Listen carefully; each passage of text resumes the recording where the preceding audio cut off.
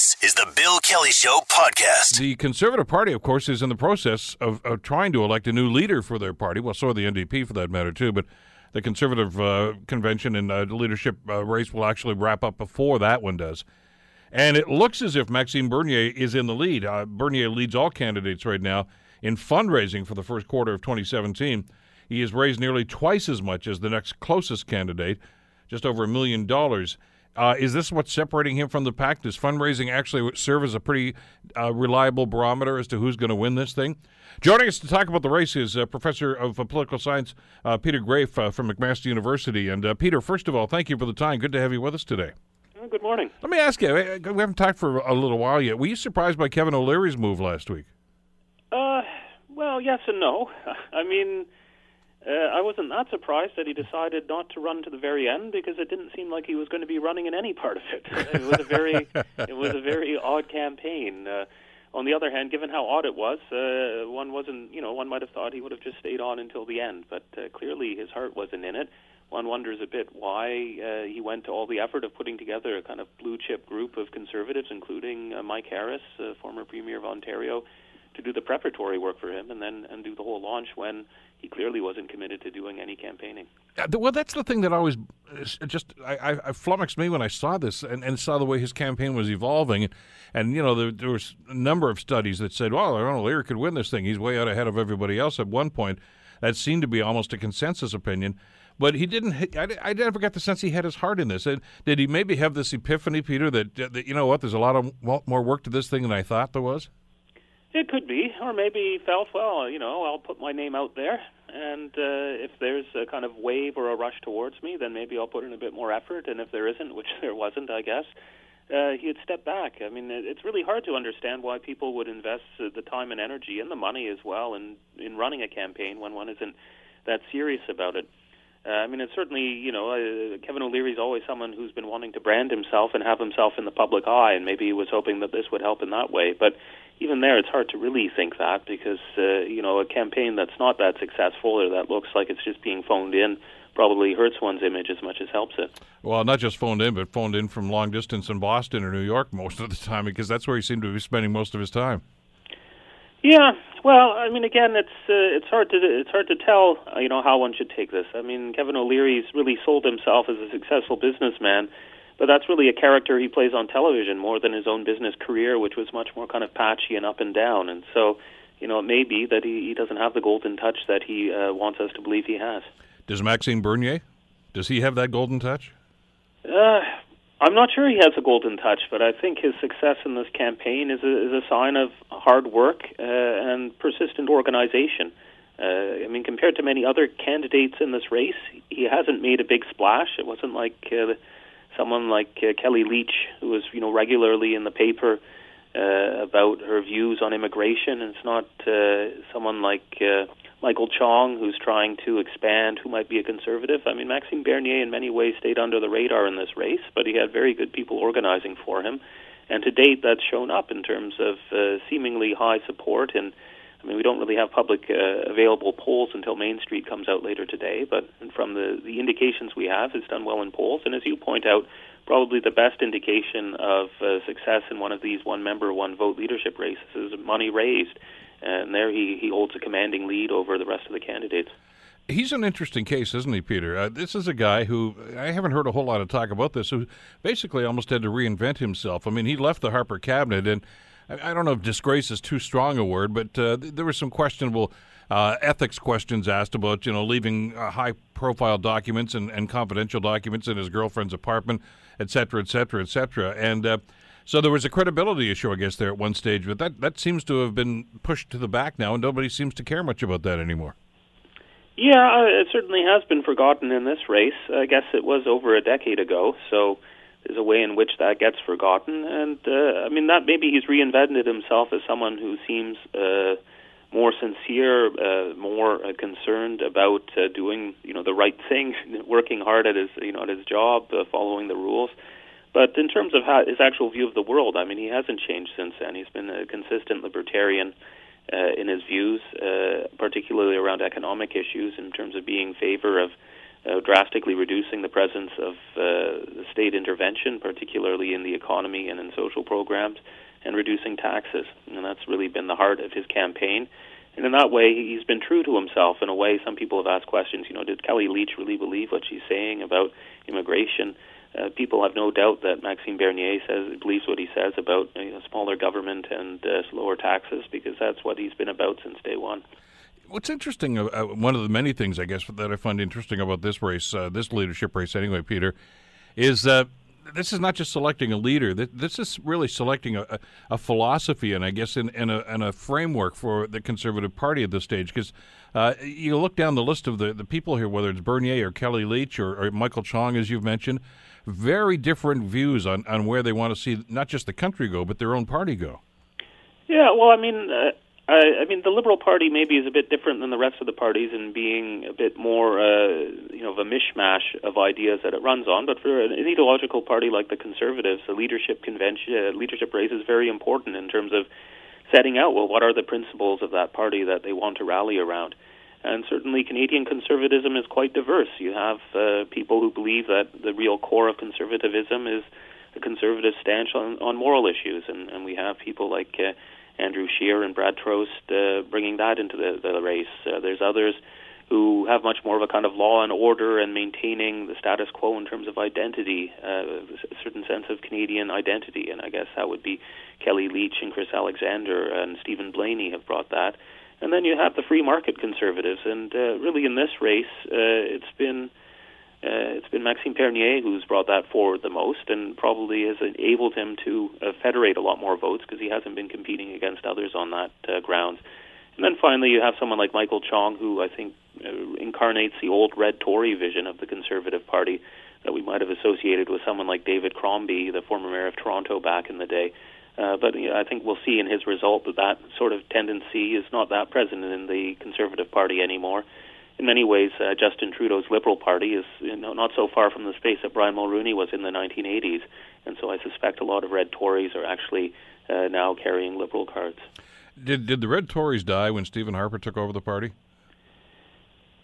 Yeah, I mean, I think they might have been dead already in the 1990s for the most part. Obviously, we had Joe Clark in the late 1990s and into the 2000 election trying to revive a progressive Conservative Party federally that would maybe be a bit more in the red Tory tradition. His failure to make a big breakthrough and his ultimate decision to step down, I think, spelt the end of that as an organized tendency. And we don't really see that even in the the provincial Ontario Conservative Party. So I think the red Tories have mostly gone, or if they're still around, they maybe see themselves as Liberals or New Democrats, as those parties too have changed in their views. So who are they courting? Who are the Conservatives courting now with the missives from Blaney and Kelly Leitch and the libertarian economic policies of a Maxime Bernier? Is there a hypothetical voter that they've got in their minds that they're looking at right now? Well, I think all the candidates, to be fair, realize that the race they're in at the moment isn't the race for Prime Minister. It's the race to lead the Conservative Party. And so one would expect them to hew more to the right or to hew more to what they think the base of that party is to try and win this race. And then I suspect we'll hear a less aggressive form of what they're proposing when they go before the Canadian electorate. So, I guess the question is, what's the Conservative Party going to run at in the next election? If, it was a leadership of someone like Kelly Leitch, it would probably be to emphasize questions around immigration and push hard on those buttons. If it's someone like Maxime Bernier, I suspect we're going to see the Conservatives saying Trudeau has bankrupted the country with these budget deficits and he's spending money left and right. What you really want is a tax cut.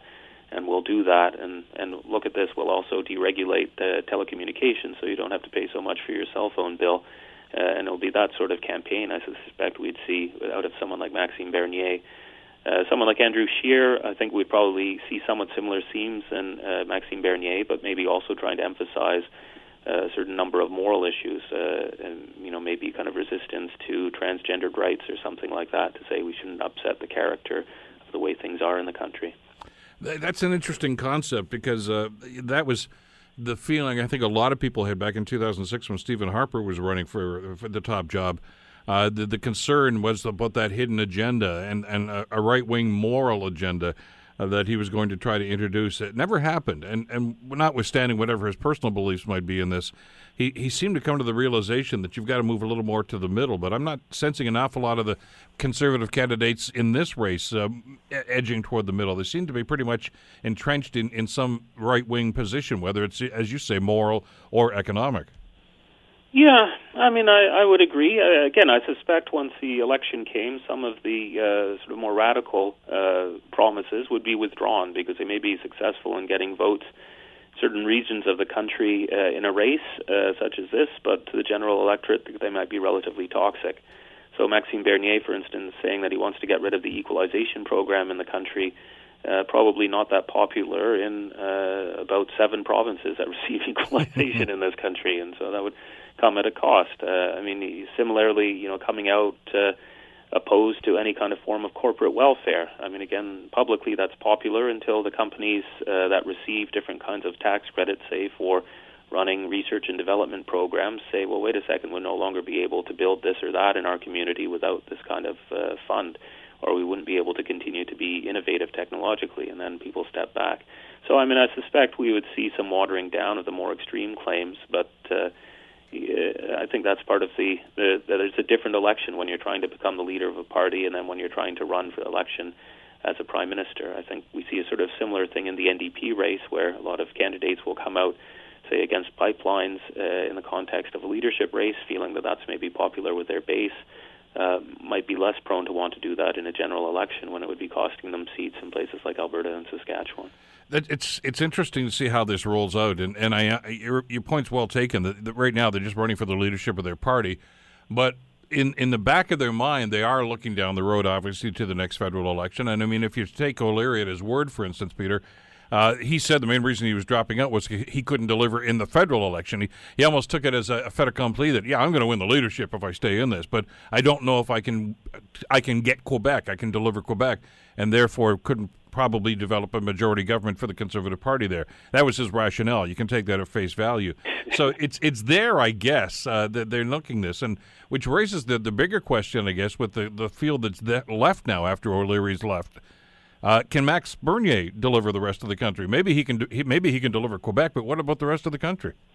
Well, and he may not even be able to deliver Quebec, as some of his positions, for instance, around supply management and agriculture, are not going to be popular in parts of the province. I mean, I think part of the question would be: are Canadians that upset with the Liberal government currently? And to the extent that they are, is it around themes that they're being taxed too much, or that government spending is, running away, or is it in fact the opposite, that they see a government that's unable to solve collective problems because it lacks the resources to do so in a comprehensive manner? So, in that kind of case, I'm not sure that the Conservatives are that well placed in 2017 in terms of where public opinion is. And obviously, by the time we have our next election, things may have changed. But it's not clear to me, and I mean, we've seen this provincially with the difficulty that Tim Hudak had as a provincial Conservative leader, that the answer of less government and lower taxes doesn't have the resonance it had in the 1990s. I mean, there's been significant tax cuts since then. The state hasn't really grown despite a growing economy. And so, and in fact, we've got a federal government which at level of spending is kind of where it was in the 1950s in terms of the share of the economy. In those kinds of cases, it's not clear that that message is going to have a lot of resonance, short of making a kind of deeper argument like, this government's been around too long, or they're getting too easy with public money, and, using a sort of throw the bums out thing as a lead argument, as opposed to the more ideological question about taxes. So I'm not sure that Bernier is necessarily that well placed. I'm not sure if Canadians are really looking for a libertarian savior at the moment, although he might get some traction on more pocketbook questions like, could we do things to lower people's cell phone fees by deregulating the CRTC, or to getting the CRTC out of telecoms.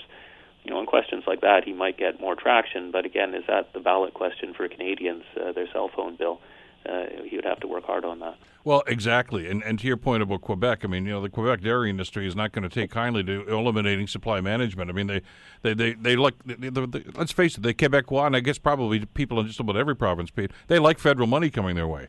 And for a guy to say, well, I'm going to cut all these programs out, they've got to wonder about their long-term benefit and the impact it's going to have on their industry.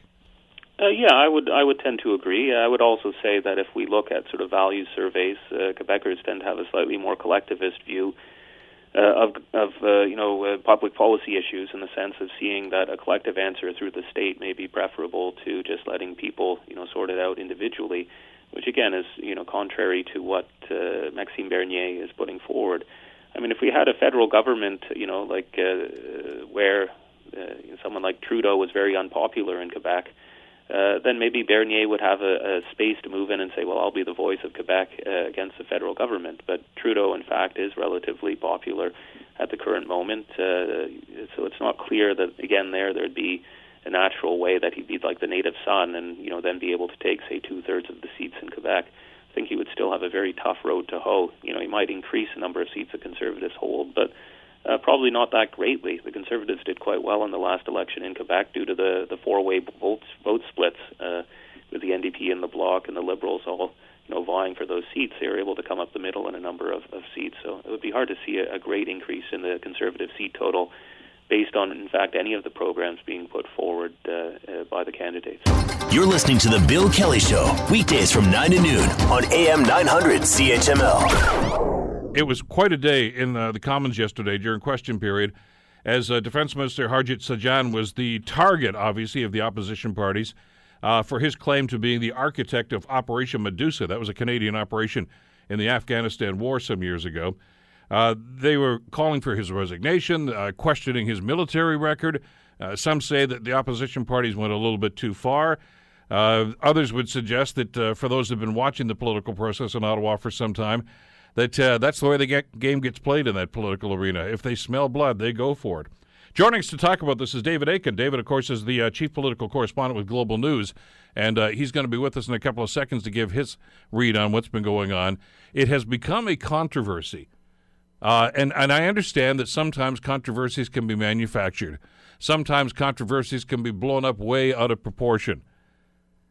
And that's always the assertion. And I know from a political standpoint and a strategic standpoint oftentimes, when these things start to happen to political parties, whoever is in power, there's always this hope, I guess, at some point that, well, this will blow over in a couple of days. Oh, this is just a tempest in a teapot. But there are some larger issues here that I think come into play. And that's why we wanted to bring David in, and we will in just a couple of seconds to see exactly what's happening with the situation in Ottawa and the long-term effect this is going to have on the Trudeau government, and more importantly, I guess, on the defense minister. We got David now? Good. Okay. David, chief political correspondent with Global News. David, first of all, thank you so much for the time. It's good to have you with us today. Hey, no problem, Bill. It is going to be a bit of a busy day today on the Hill, just like it was yesterday, and Harjit Sajjan is going to be the star attraction, unfortunately for him.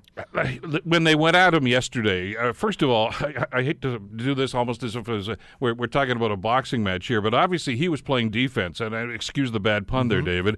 How did he do? As I watched it, my perception is that they stung him pretty badly. I think that's pretty fair to say. So here's how the day unfolded for Sajjan and the rest of us. And we know this is a day unfolding after essentially 4 days in which Sajjan has come under increasing pressure to apologize, resign, depending on who you're talking to. So House of Commons question period is at 2:15. He comes into the House of Commons lobby at 2 o'clock to speak to us, to reporters, to apologize. We have lots of questions. Notably, here's a guy with a resume that is shining. It's shining on its own merits. He served 3 tours in Afghanistan. He was decorated by the Canadians, decorated by the Americans. He then went from there to a role in the Vancouver Police Department where he chased down Asian triad gangs and did all of this with commendations from all his superiors. So the question that we put to him was, why? What the heck? Why did you need to embellish your resume? Not just once. Remember, it's not just once. Mm-hmm. He did it in a speech in India, but he also did it in 2015 when he was running for office. He said he was the architect of this major military operation. So why? He had no answer for us. So he gets into the House of Commons, and the opposition, both New Democrats and Conservatives, same thing. Why? And then, is this the first time you have embellished any facts? And all he would say, and he was up on his feet 11 times yesterday, Bill, and he said, I'm sorry. That's the clip you saw. Yeah. And until I think there's some, I don't want to use the word closure, but to those who were Harge fans, and that was his name in the military, Harge Sajjan, Major Harge. He has a lot of friends who are disappointed and dismayed that he went and did this, and they want to know why. And I think that is likely the next step before it goes away, but it is not going away until there's something along those lines. And certainly the opposition, sorry is not good enough. It's good enough for the Prime Minister. He thinks we should all forgive and forget, but it's not good enough for the opposition. And that's the most puzzling aspect of this. And I don't know if we're ever going to get inside his head, David, about exactly the rationale that was going on when he did this. But as you mentioned, with his stellar military record and, of course, law enforcement record as well, but he also knows chain of command. And he knows, first of all, that if he's going to do this sort of thing, he is going to get called out on it eventually. I mean, that's part of the military code, let alone the political code. Well, this story was that he fudged these claims was first reported by my friend Matthew Fisher at the National Post. Yeah. Matthew's overseas, and Matthew spent a long time writing about Afghanistan, and he was in theater. So I'm certain that it was some military officers or former military officers who saw this speech in India and twigged Matthew. And then we dug up this second tape from July 2015. In any event, chain of command, you're right, very important. And let's put this in some bigger context and why this is a problem. Right now, you've got the civilian, essentially, head of the CF, and that's the minister, fighting a credibility battle. But you move 2 rungs down in that chain of command to the number 2 uniformed member of our services. That's Vice Admiral Mark Norman. He's the Vice Chief of Defense Staff, and he's under suspension right now. He is accused of leaking cabinet secrets.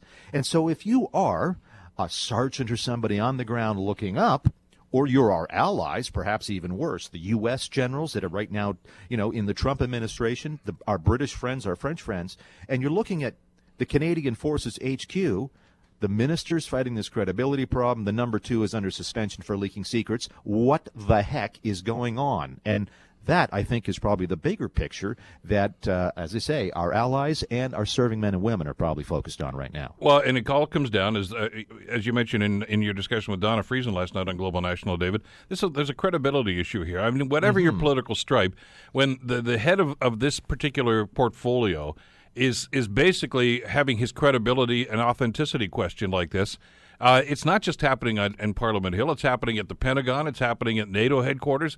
A lot of people are saying, hey, we thought this guy was pretty good stuff. What's going on here? Exactly. Those questions are going to be asked. And let's remind folks what is on the government's plate right now and the defense minister's plate. Some pretty serious stuff. First of all, we have committed to the United Nations to send our troops into harm's way in Africa, somewhere. We don't know where. We've been waiting for the minister to make a decision where we're going to go. And as I say, it's a dangerous spot right now. But that's on the table. We have a multi-billion-dollar naval procurement program underway right now. We don't really have much of a Navy, and that's for 2 decades of darkness so far as the Navy is concerned. But we've committed to building ships. But that procurement process is in the process of slightly going offside, partly to do with Vice Admiral Mark Norman and that whole thing that I mentioned. And then we have a defense policy review. The Liberals are going to rewrite and update the defense policy. It's the blueprint for our entire Canadian forces. It was last done early on during the Harper years in 2006, 2007. Hasn't been done since. Those are just 3 big tasks that a defense minister has to deal with. And it makes it very difficult when the defense minister is dealing with a credibility problem. He's sitting down talking to his generals at National Forces HQ, National Defense Headquarters HQ, or he's talking to our allies, be it at the United Nations, in the French military, wherever it is. It does make life a bit difficult for him. But what about the political end of this thing? And I think that's the one that's really got a lot of folks scratching their heads at this stage. And you mentioned the dynamic that occurred at question period yesterday, David, with Sajjan himself up a number of times answering questions from Mr. Mulcair and from Rona Ambrose and others concerned about this. There have been occasions where the Prime Minister, whether it's Trudeau or Stephen Harper or whatever, will come to a minister's defense and stand up and take a shot on his behalf. That didn't happen yesterday. What's that tell you? I think the Prime Minister is going to give him the limited cover the Prime Minister believes he deserves, which is not insignificant. He says he's owned up to it. He's apologized, and that is good enough for me and should be good enough for all Canadians. That is the line from Trudeau. But he was invited to do so a second time by the NDP leader Thomas Mulcair, and he decided not to and let Sajjan make, I think at that point, was his fourth or fifth apology of the hour in the House. The politics of it, and I was in the House yesterday watching this, and you can only see on TV, the rules for TV in the House of Commons, you can only see the person speaking and the speaker. But in there, the Conservatives were merciless in their heckling, calling him a bald-faced liar, saying you are not fit to be a leader. And watching on the Liberal side, Sajjan is popular in his caucus, and they can't be too thrilled. The Liberals can't be too thrilled that he's having to make these apologies. I mean, it was humiliating at some point. Very glum faces on the Liberal side. And so to the extent that this is now affecting the business of the government, that people on the opposition side are fired up. They smell blood in the water, the proverbial blood in the water. And on the Liberal side, they're hunkering down. They know they're going to be in for it again today, likely tomorrow. And I'm not sure that there's – and certainly the government, the Prime Minister, given his attitude yesterday, he's not going to fire him. Maybe a shuffle somewhere months down the road, but he is not going to succumb to opposition pressure right now, again, because he feels that the issue is done with. Body language speaks volumes, though, doesn't it, David? Because, we've all seen the catcalling that goes back and forth during some of these heated discussion periods during question period, and the accusations that, hey, you're making a mountain out of a molehill. I'm not hearing anybody on the government side saying that now. They like I say at the beginning of our conversation, they're playing defense at this stage. They are, and if they're not saying it in the House of Commons, but Liberals online and in the political world of the Ottawa bubble here, everybody lives around Twitter, and you often see journalists and politicians back and forth on Twitter, and so to that extent, I have seen a lot of Liberal MPs supporting Sajjan in the sense that look at this guy's record. They've been circulating, for example, a glowing letter of commendation that Sajjan got from Brigadier General Fraser, who was in charge of Operation Medusa. And this letter says, wow, this Sajjan guy was great. I want to have him on my hip all the time. He's fabulous. Now, this letter was written, again, 2006, 2007. It's not written in response to this latest thing. But nonetheless, you can see the Liberal strategy here is reminding everybody, he earned those medals that he wears on his chest. He has a right to wear those medals for bravery.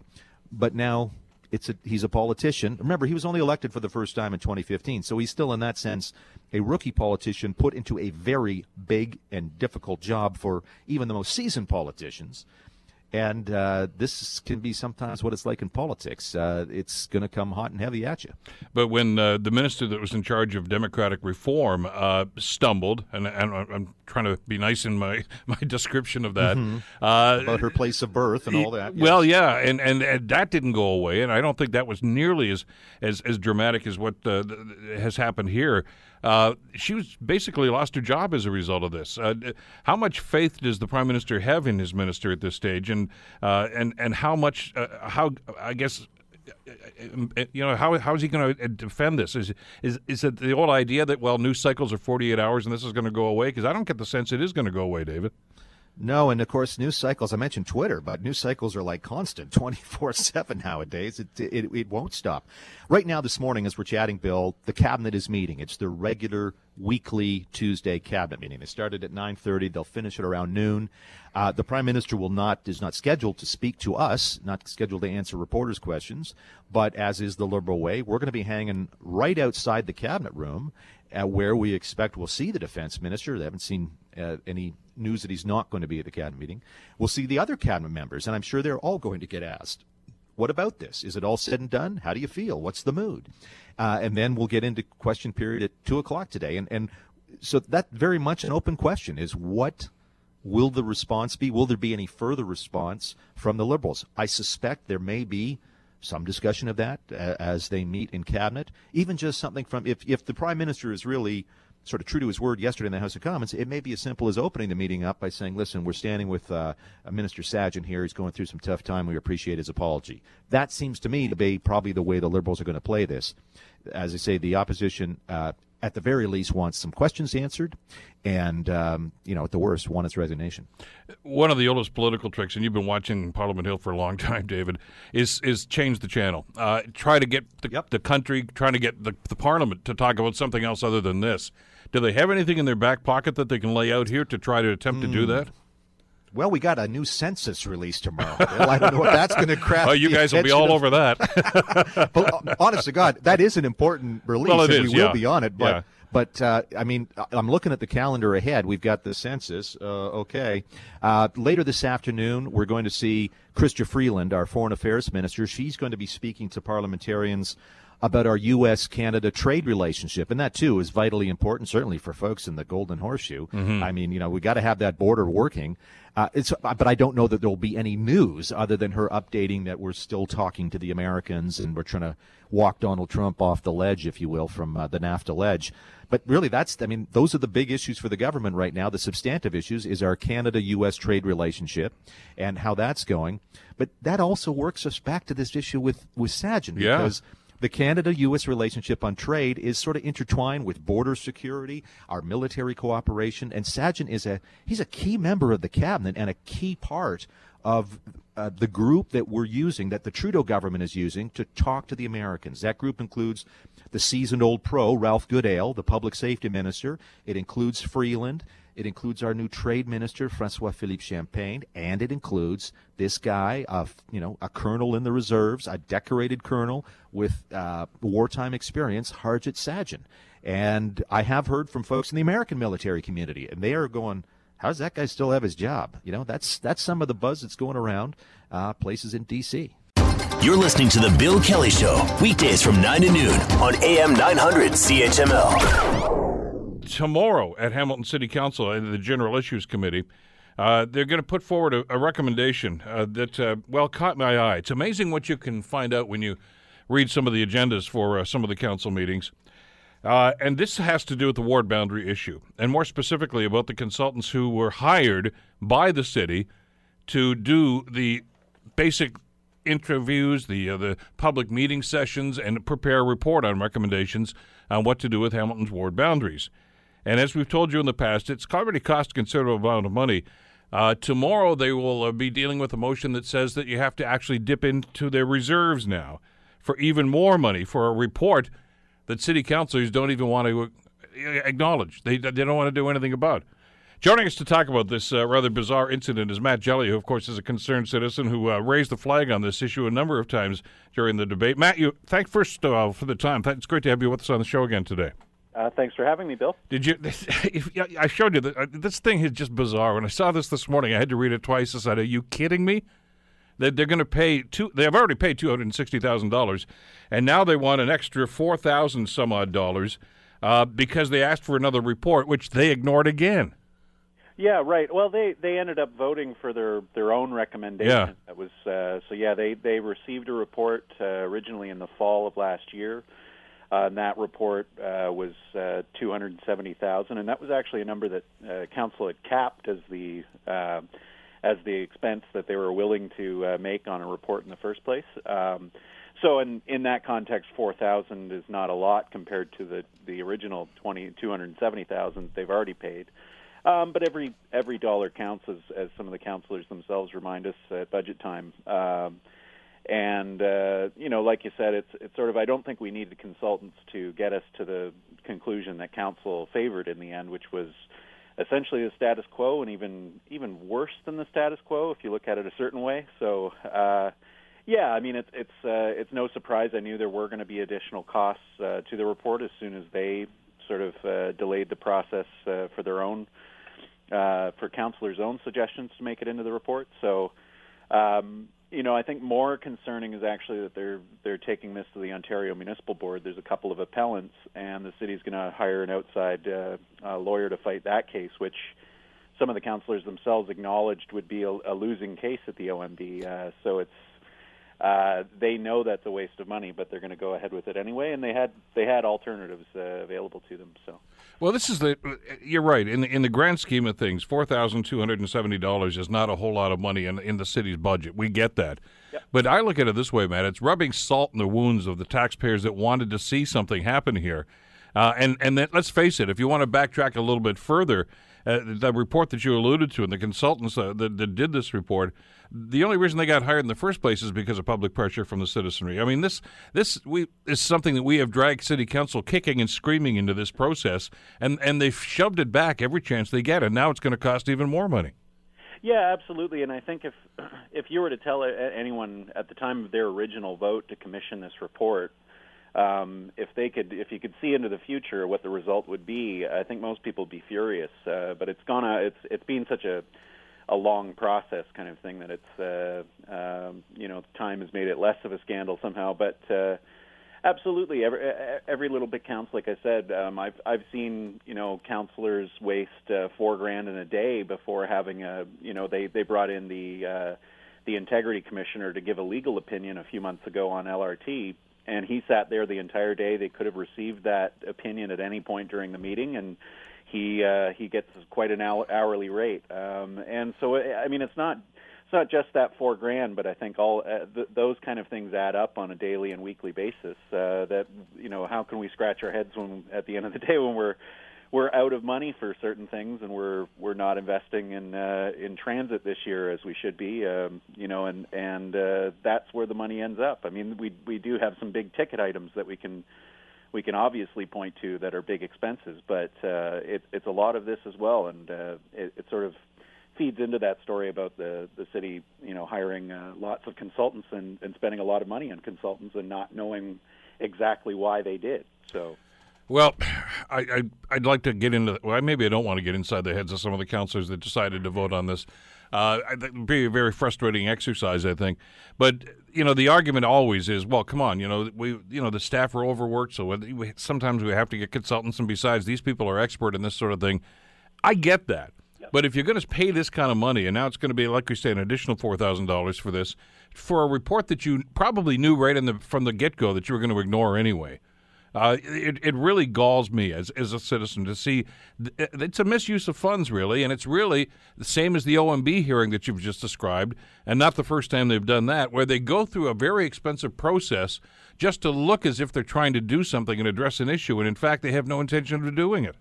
Right, and I don't have a problem with experts being hired either. I don't think anybody expects the entire city to be run by 16 people who have all the answers, or even sometimes there are answers that are outside of the abilities of senior staff or anyone that they have on hand. So they do have to hire consultants, and so by all means, but they also need to listen to those experts. So there's no point in hiring them in the first place. And this was a case. I mean, the consultants that did this report, they've done ward boundary reports for other municipalities as well. So and I'm actually very happy with the work that they produced. Council, and I think actually if council were being objective about this, they might have been too. But there were all sorts of other concerns that entered the picture.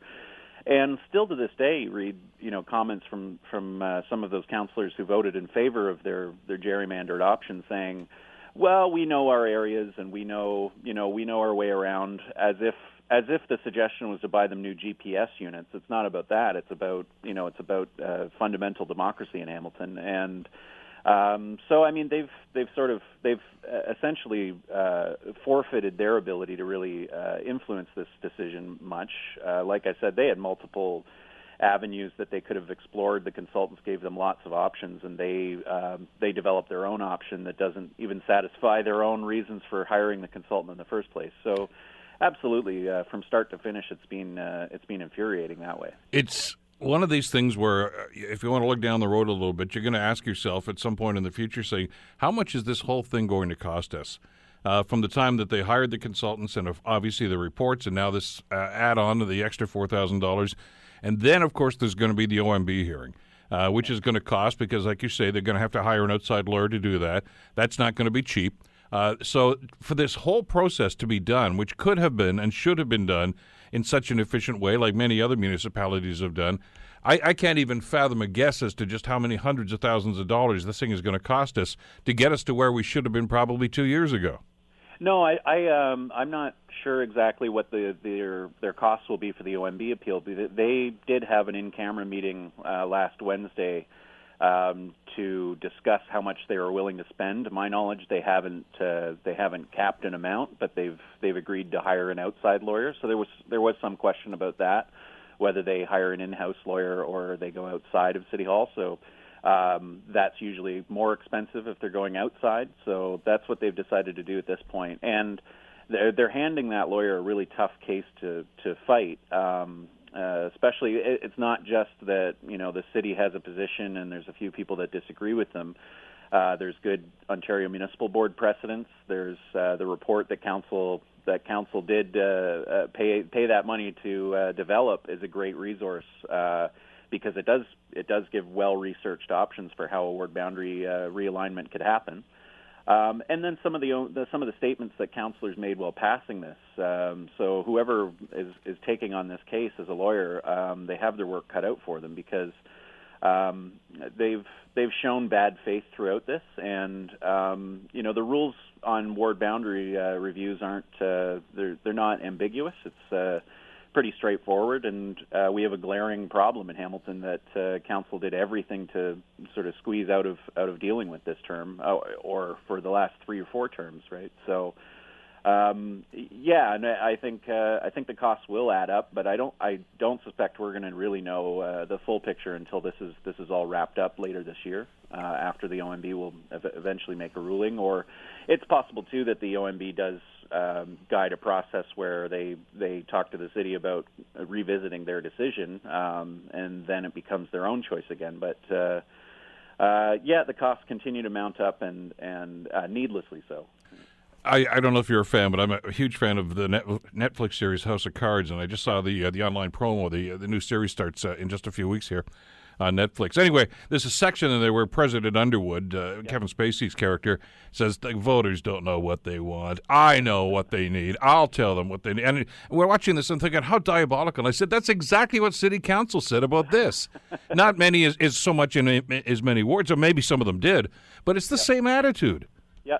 I feel sorry for the writers in that show when real life politicians become more diabolical than fiction. But yeah, and I've heard some of the statements too on this too about the number of people that participated in the process at consultations, or the number of people that showed up at the meetings that were held at City Hall on this issue. Just that there wasn't a huge turnout, that kind of thing, and absolutely there wasn't a big turnout for sort of an obscure governance issue compared to the kind of meetings that we have about LRT.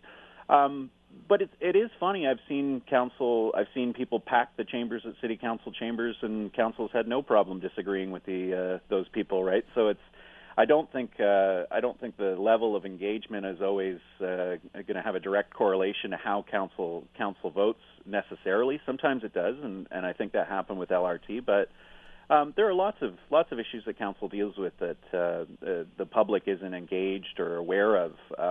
But that doesn't mean that's not something they should be doing anyway.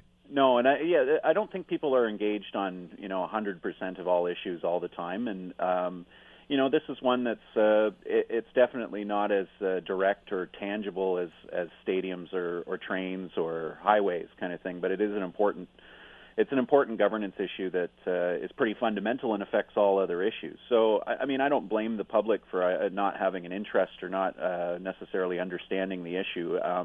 It's a matter of what we prioritize in terms of of municipal coverage of issues, and some things take the spotlight, absolutely. So, but just for some councillors to say that it wasn't worth dealing with because they didn't see enough people in the council chambers in the middle of a business day, they didn't see the meeting packed. I don't think that's a reflection on whether it's a worthy issue to deal with. No, but what they've done there, of course, is sidestep the issue, which is basically this is their duty as elected officials. As you and I talked about some months ago, Matt, when this came to a head, and it looked pretty much what council was going to do was turn their back on the report. This is the responsibility of all levels of government. The federal government's already done it. The provincial government usually just follows along with the federal guidelines, the new riding boundaries in that case, and that will come into play next year when we have our provincial election. Those new boundaries will be in place. And yeah, there is going to be another provincial riding here created, just as there was a federal one. City councilors are supposed to do this too, and when the city of Hamilton was incorporated in 2000, the new city of Hamilton, they were told that within the next couple of years you need to do this. Yep. 17 years later, and these guys are still kicking it down the road. Yeah, it was the transition board amalgamation that made that suggestion in the first place. And I mean, I think it is fair to say that this is a decision that shouldn't be in the hands of councillors, but absolutely not. So, you're right. They've dealt with it poorly, but I mean, I'd like to see a number of things taken out of the hands of municipal councils, specifically these issues where, you know, there is a legitimate conflict of interest in councillors drawing their own boundaries, just as there is in councillors voting on, ranked balloting, that kind of thing. These issues that it's not, the councillors don't just approach it with, is this the right thing to do or the wrong thing to do? It's what's good for me is entered into that conversation, right? And I mean, in one way, I think we shouldn't. It's sort of unfair to put those issues in the hands of councillors because, you know, they're damned if they do and they're damned if they don't. But I'd love to see the province take more of a leadership role in terms of those issues that affect municipalities.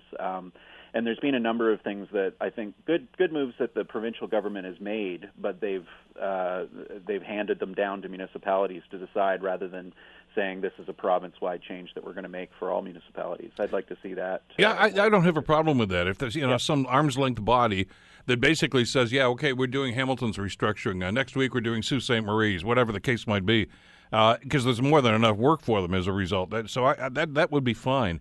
But having said that, the city council, in this particular case in Hamilton, has to realize, first of all, that body doesn't exist, and B, they still have a responsibility to do something about this. And they did get an independent opinion on this from these consultants, which I think a lot of people in this city thought was a pretty fair and reasonable exercise to do. And for these guys to simply turn their back on it and then pretend that, no, we're not gerrymandering, no, we're not concerned and overwhelmed with our own self-interest, it's blatant that they are. And they sort of made the decision, it seemed like they were pretending the Ontario Municipal Board doesn't exist because they went for their own most favorable option without much worry. It seemed that it was going to be appealed. But, really for the appellants, I'm not one of the appellants, but they, would have a harder time, I think, appealing if council had decided to go for a middle-of-the-road option that likely would have satisfied nobody, but at the end of the day, it wouldn't have been seen as nefarious on their part, or it wouldn't have been seen as sort of conflicted. If they'd just gone middle of the road, there wouldn't be nearly as much of a controversy about it. Why they didn't take that option strategically on their part, I don't know. But this process will always end up back at the Ontario Municipal Board. It's really who has the final say. So. Personally, as someone who wants to see that happen, for it to go to the OMB and for a third party to look at it, council really did everything that I wanted them to do, short of picking my favorite option and just saving time, but and money. Yeah, saving a lot of money and time. They could have gone for one of the options presented, but as far as seeing the right thing happen, they've moved this exactly in the right direction, I think, because it's going to be an interesting OMB case, and I think the city's really going to have their back up against the wall to try and come up with a reason why we should ignore essentially the Charter of Rights and Freedoms in terms of how people ought to be represented. You're listening to The Bill Kelly Show, weekdays from 9 to noon on AM 900 CHML.